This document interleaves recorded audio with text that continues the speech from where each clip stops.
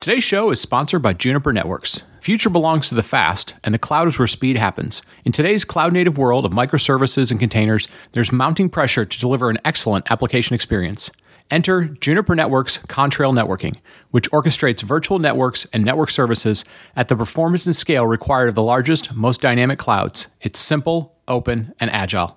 Contrail Networking provides a consistent networking and security experience for multi-cluster deployments running in the environments that you care about in this open, cloud-native world. Don't just take their word for it. See how it's being used in the wild to scale network infrastructure beyond the data center and enable the next generation of enterprise and telco clouds. Check out juniper.net/cloudcast to learn more. That's juniper.net/cloudcast. Cloudcast Media presents from the massive studios in Raleigh, North Carolina. This is the Cloudcast with Aaron Delp and Brian Gracely, bringing you the best of cloud computing from around the world.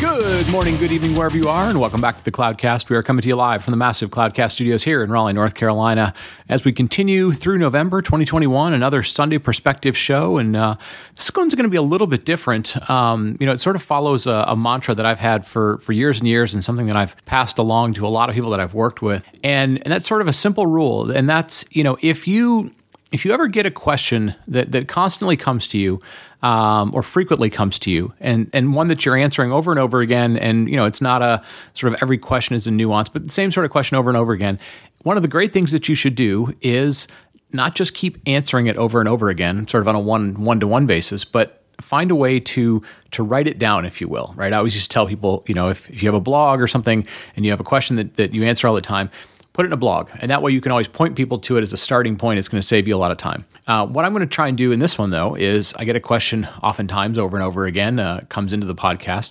and what we're going to do is turn it into a podcast. So I guess I don't have a blog anymore, or I don't really write much of a blog anymore, but so I'm going to turn it into a podcast. And the subject of that question is one that we get sort of variations on. We get a lot of job questions from people. What should I do with my career? Is this a good choice? Is this a good company? Is this a good technology path? Whatever it might be. But one of the ones that we get quite a bit is, should I, or how do I get into some new role, right? And the one I want to kind of cover today is, how do I get into product management? And product management is something that both Aaron and I have done over the years. We've done sort of direct product management in which we owned a product. I've owned 2 or 3 different ones in my career. Aaron's currently doing product management, but we've also done a number of other things. We've been in product marketing. We've been, in solutions engineering or solution architecture. We've done a lot of different things. But product management is one of those jobs that is really difficult, can be very, very rewarding in the right situation. And so what I thought we would do is, I've had a few people here recently ask, how do I get into product management?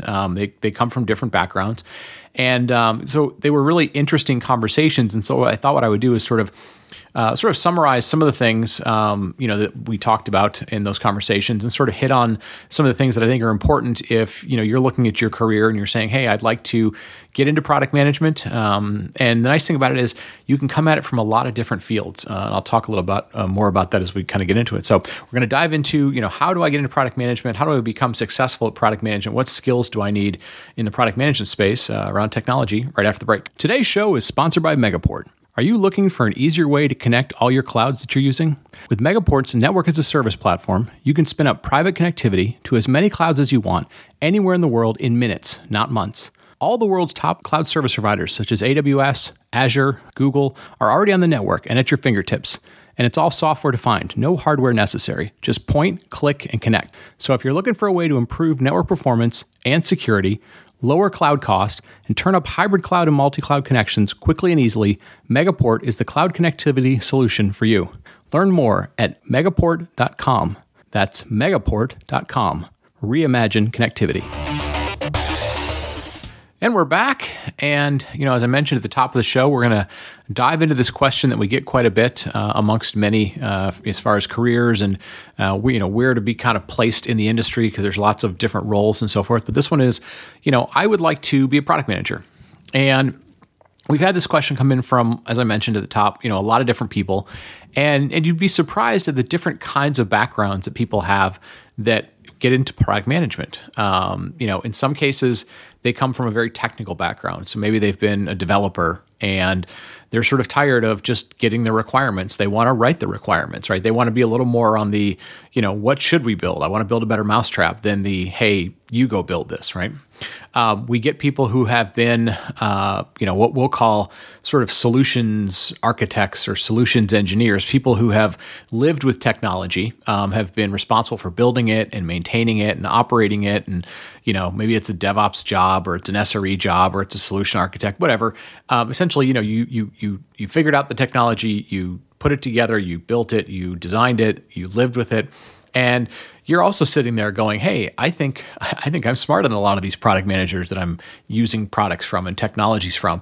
I'd really like to be on the other side of it, coming up with the ideas, designing them, building them. I think I understand the space really, really well. And I'd like to do that.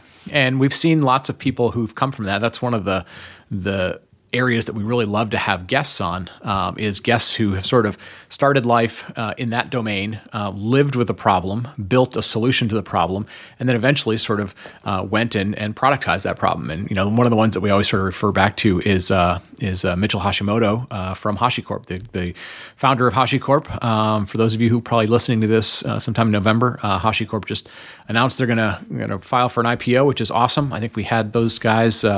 We had Mitchell all by himself, maybe on one of the very early shows back in 2011. So we've been following those folks for 10 years. But he's a great example of somebody who used to run an ISP. I think was his background, and started building some tools that he needed to make his life easier. That eventually became Vagrant and Terraform and all these other sort of things. But we love that sort of person who wants to then become a product manager. The other kind of person that we get quite oftentimes is somebody who comes from a business background, and they go, I spent a lot of time as a business analyst, a finance, responsible for the finance of things, and I've been looking at the market, and I think I really understand the market. And oftentimes, those folks they're maybe not necessarily the best at inventing the technology, but they figured out a better business model. Right. And you'll learn as we go through this that the business model and the way that you go to market and all those sort of things are just as important as getting the right technology. And so it's not unusual to have folks that come from more of a business background. And I sort of highlight those different kinds of backgrounds because at the end of the day, to be a successful product manager, you have to sort of have all three. And that makes it one of the most challenging jobs in our industry, whether you're building products as a vendor or a cloud provider that somebody else is going to buy, or you're building internal products for your company. You have to be a technology expert. You have to be a crystal ball reader. You have to be able to predict the future, because if you're just building something that solves a problem today, there's probably somebody else who's already 12 months ahead of you or 18 months ahead of you, right? So you got to be a crystal ball reader. You've got to be a technologist. You've really got to understand the problem space. You have to understand the market, and that could be an internal marketplace for the products that you're building. You're competing against some other business unit or something, or you're competing against the open market, the sort of open competitive market. So you've got to be a market analyst, a business analyst, and you've got to be really great at prioritizing things, because at the end of the day, Steve Jobs famously once said about Apple, the thing that Apple does best is say no. And, they get tons of requests to do lots of features and all this sort of things. And as a product manager, you're constantly dealing with that, right? Like, I want this feature and that feature, and why can't you do it this way? And why can't you do it this way? And why don't you cut the price? And you're constantly having to go, I only have a finite number of resources and I have a timeline to meet. What do I prioritize? So you need all those things to be a product manager. So let's kind of break that down. I kind of highlighted a little bit where the desire for product management comes from. It's for people from all these backgrounds and some of the skills you need. But let's dive into that a little bit deeper. Now, one of the things that it's important to understand is that not all product managers are the same, and actually not all products that you manage are the same. So one of the important things to really understand, and this isn't always obvious to people because, we as end users, if you will, are used to sort of interacting with something that feels fairly complete, right? It could be an entire tool. Maybe it's Chef or Puppet or Ansible. Maybe it's, a product. It's an iPhone. It's a Mac. It's, a complete service. It's Salesforce or Zoom or something. But it's really important to understand that oftentimes, while there might be somebody who's responsible for the overall product or an overall product suite or an overall product class, oftentimes as a product manager, you're going to be responsible for some smaller element of that. And, that oftentimes surprises people as they go, well, I'd like to be the the MacBook Pro manager or something. Usually you don't start there. So what do I mean by that, right? So let's take something that we're all fairly familiar with, like a smartphone or an iPhone or something. Oftentimes, there's going to be a hardware product manager for that and a software product manager for that.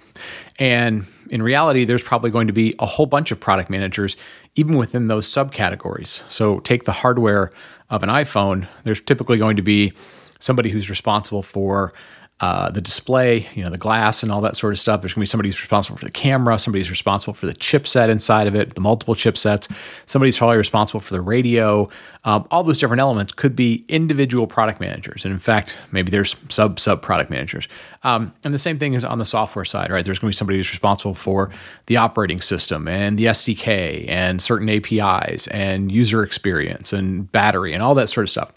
So the first thing to understand is that not every product or every product manager has the exact same sort of job. The scope of their work is oftentimes going to be very different. And, so it's important to understand, what are you going to be held responsible for? And oftentimes you start small, you're going to be in a very small part of it. But then, as you better understand the broader product, the entire product, the market, the go-to-market, all those sort of things, the better you do in that space, the more opportunity you have to take on more responsibility as product manager. Now, here's one of the things that people don't necessarily realize, but if they think about what frustrates them about products, as well as what they love about products, it typically falls into this sort of phrase that you'll hear a lot: cheap, feature-rich, or cheap features, or fast, or how quickly you want it delivered. So do you want to focus on the price? Do you want to focus on the features? Or do you want to focus on how quickly it's available? Those are the three sort of domains that you're oftentimes dealing with any product. And the reality is you are constantly having to pick two. You very rarely get to pick three, because the reason you're oftentimes building products, unless you are building a completely greenfield product as a startup, is that somebody else is saying, this is what the market demands. This is what the users demand. And you're always having a trade-off. It's always that trade-off of, is the product too expensive? Is the product have enough features?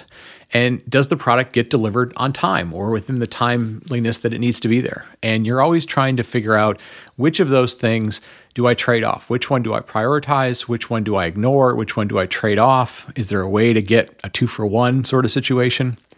And quite honestly, those are always going to be the things that it's your users, that your marketplace is going to be frustrated about, right? Oh, it doesn't have enough features. Oh, it's too expensive.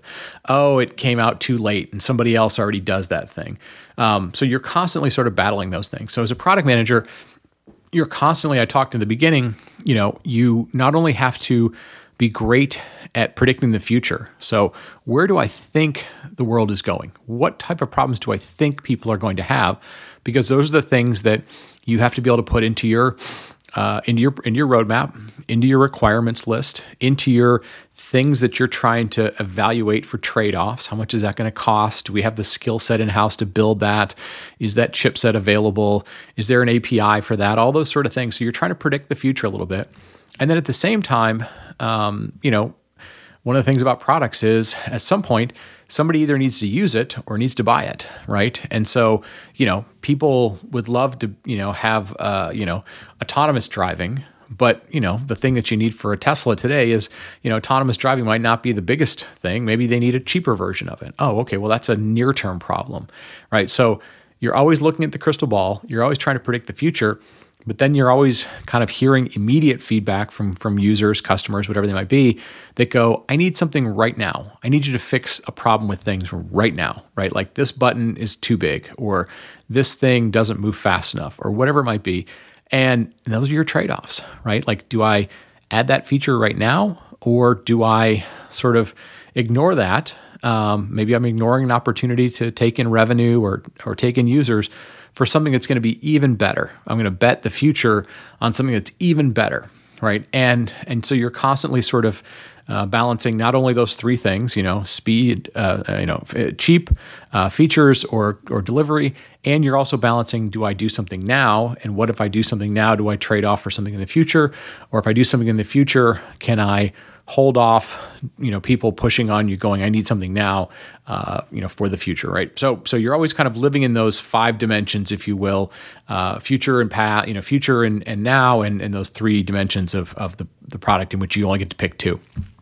And to a certain extent, this is the great challenge of being a product manager, right? And this is, for example, one of the great challenges that business analysts coming into product management, or system solutions engineers, DevOps people have, is they tend to live in the now, right? I have to deploy things now. I have to make things work right now. And so they're constantly like, I want to build a better version of what I can see right in front of me. Whereas as a product manager, you're trying to listen to that, but you're also going, I got to predict the future, right? And so, there's a certain amount of guessing. Oftentimes people want you to forecast, well, if you build that thing, how many will people buy? How many users will you need if we need to scale the service, right? So you're constantly having to deal with that. Now, the next part about being a product manager, so, you've figured out the technology in your space. You've figured out the today and the future. You've got to be a great communicator, right? And because, again, everybody who's a product manager, even within your own team, has a finite number of resources, and they have certain goals they're trying to meet, certain criteria they're trying to meet. And those things are sometimes simpatico with what you're trying to do. They're aligned with what you're trying to do. But oftentimes, they're adjacent, or they're actually kind of going in different directions from what you're trying to do. Or maybe it's another team that you're building with or whatever. So you have to become a great communicator. And what I mean by that is, on some extent, you have to be able to convince other people that you really, really understand a problem, that you understand that this thing that you're bringing to them is truly a problem. It's not something that you could fix yourself if you just, were a little less lazy, it's truly a problem. You truly understand why it's needed, and you may really be great at fixing it. That's half the battle. The other half the battle is convincing somebody that either your vision of the future is right? And again, that's always difficult because the future is a guess, right? It's a probability, whatever. But at the same time, you're also trying to convince them to take some of their resources, some of the things that they've probably committed already, or that they 2 weeks ago or 2 months ago or whatever were committed that was the best way to do it. And you're trying to convince them to do something else. In some cases, maybe against their best interest, but it's in the group's best interest, right? And so you've got to be able to be a great internal communicator, an influencer, a salesperson, if you will, a storyteller. You've got to be able to do all those things all the time. And then you flip the script and you've got to be a great external communicator. And external could mean a lot of things in this job. If you're an iPhone product manager, you're trying to convince the world that your product is great, right? So you're trying to convince them because you want them to buy it. If you're within a business and you've built something that you want people to use, you've still got to be a great internal communicator, but you're doing it sort of on an external basis because maybe you're in the central IT group and you're trying to get people to come and use your platform, right? You're trying to convince them that thing they told you they wanted and they wrote on the back of a napkin, that you've actually solved that problem and that they should come and they should, do things a little bit differently. So you're constantly having to do that. And that's one of the things that's often challenging for people is if you come from the very technical world, right? You were a developer, maybe you didn't have to meet with people very often, or customers or end users or your partners. You didn't have to meet with them very often because you just wrote code. Maybe you didn't have to, use your communication skills to convince people that what you were doing was great or interesting or solved a problem because you were like, oh, my code speaks for me. Well, as a product manager, you've got to be able to do that. And, for as much as you may dislike marketing or you may dislike salespeople, well, you have to be the best salesperson there is for your product, for your aspect of the product, whatever it might be. So again, I've talked a little bit throughout this thing of you've got to be great at technology. You've got to be great at understanding the markets. You've got to be able to understand the technology and forecast things. And you got to be a great communicator, which means you got to be extroverted to a certain extent, even if you're an introverted person, right? You're an INTJ on the Myers-Briggs or so on and so forth. Now, the next thing is you have to start thinking about, are you okay with making mistakes, right? Actually, before I get to the mistakes part, the third part is you really need to understand the business. And what I mean by that is you need to understand the business of your product, right? And what that means is, what are the economics of my product? How will people use it? How much will it cost to build? How much will it cost to maintain? How much will it cost if it does really well, right? If it scales? How much will it cost if it doesn't do well, but we have to maintain it for long periods of time? If it's a product that you're going to take to market, what does the market expect today? How much can you sell it for, right? Can you sell it as a premium product? Can you sell it as a low-end product? And what's going to be the route to adoption, right? I would say go to market, but what's the route to adoption?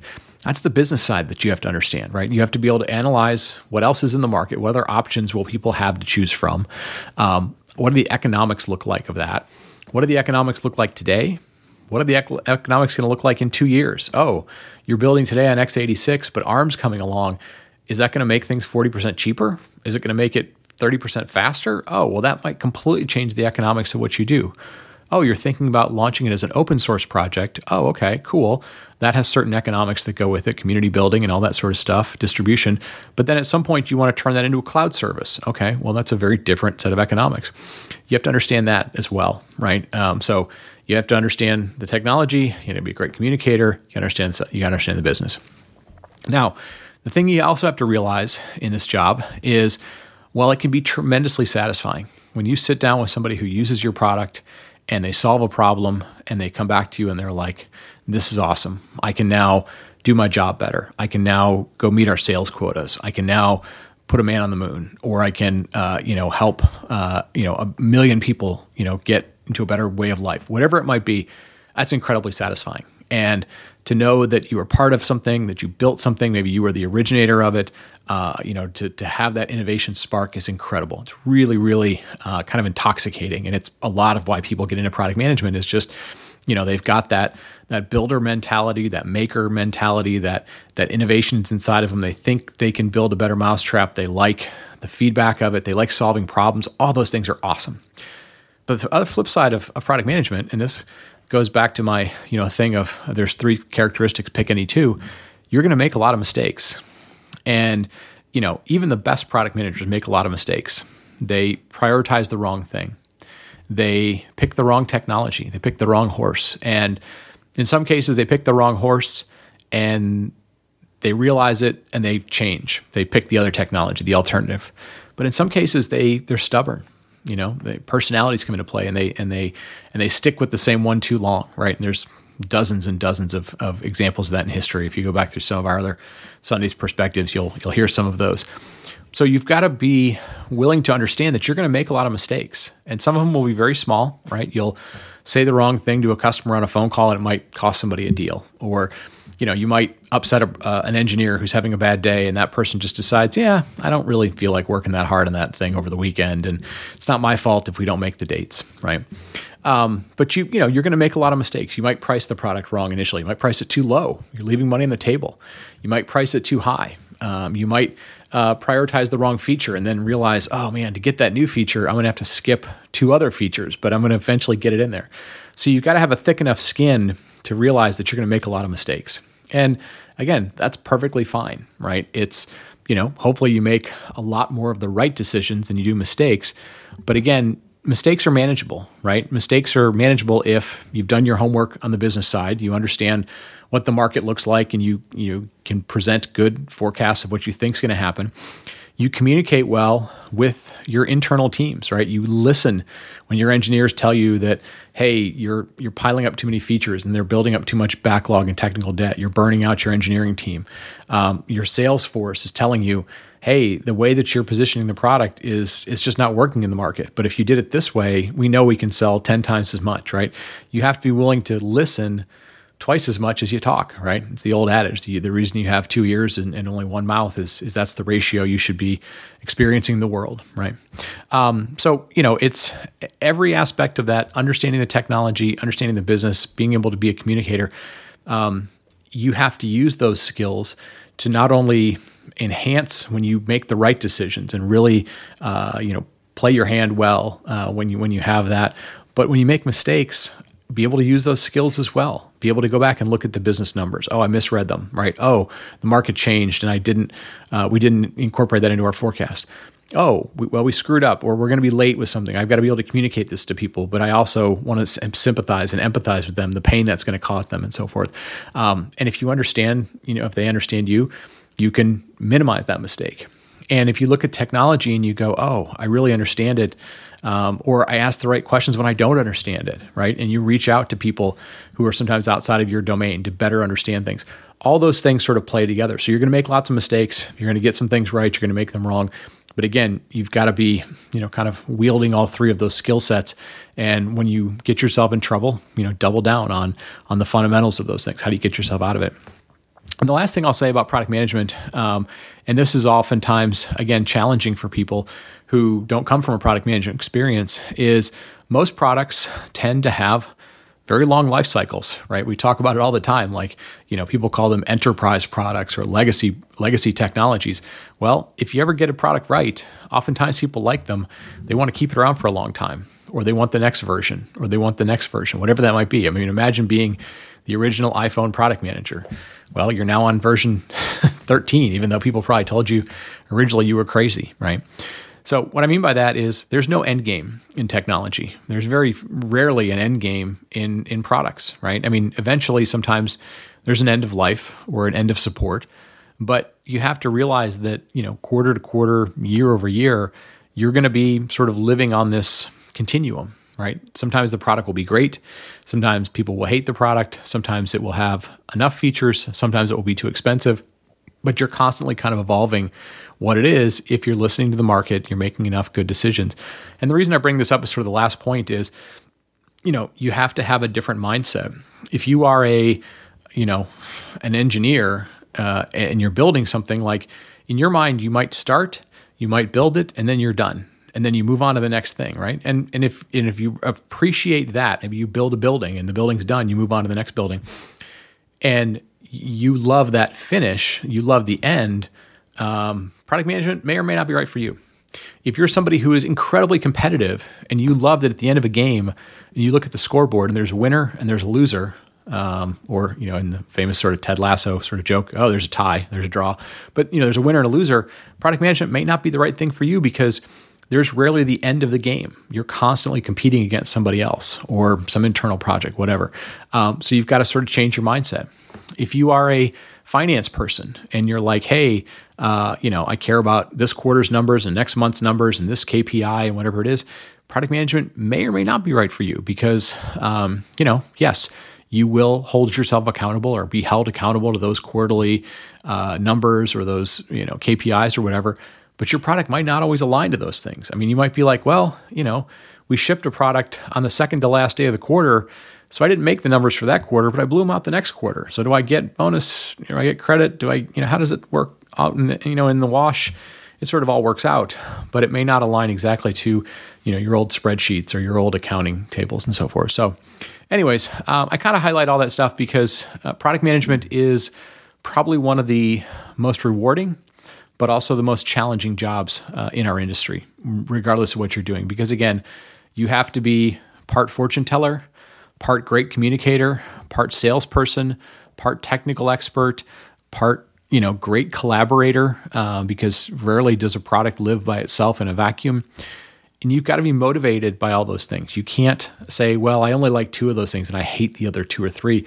You'll struggle as a product manager. But if you love the challenge of building things, you love the challenge of a frequently changing environment, you love competitiveness, you love the challenge of building with technology, you love the challenge of building with teams, because rarely does anything ever get built by itself. Being a product manager might be a great job for you. You may love the role and it gives you all sorts of opportunity to grow, and maybe eventually you manage teams of product managers or you manage product lines, entire things. There's huge opportunity. But, be aware of the challenges of it, right? Be aware of your personality, right? Like what you like to do, maybe what you don't like to do. It might be a great opportunity for you to figure out what those things are, but it might also be an opportunity for you to say, nope, those aren't the way you explain some of that stuff. There's certain characteristics in that just don't work for me.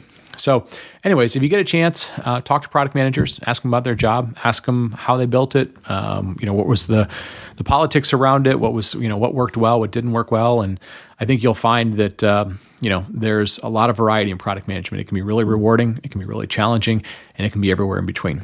So with that, I'm going to wrap it up.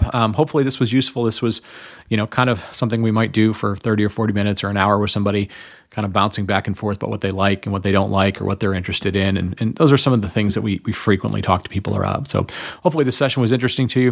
With that, I'm going to wrap it up. As always, thank you so much for listening. Thank you so much for telling a friend. Thank you so much for giving us feedback, whether it's at show@thecloudcast.net or, by giving us a 5-star rating on one of the podcast players or, sending us a tweet or retweeting something or whatever it might be. So great to hear from all of you. Thanks again for sharing, and we'll talk to you next week. Thank you for listening to The Cloudcast. Please visit thecloudcast.net to find more shows, show notes, videos, and everything social media.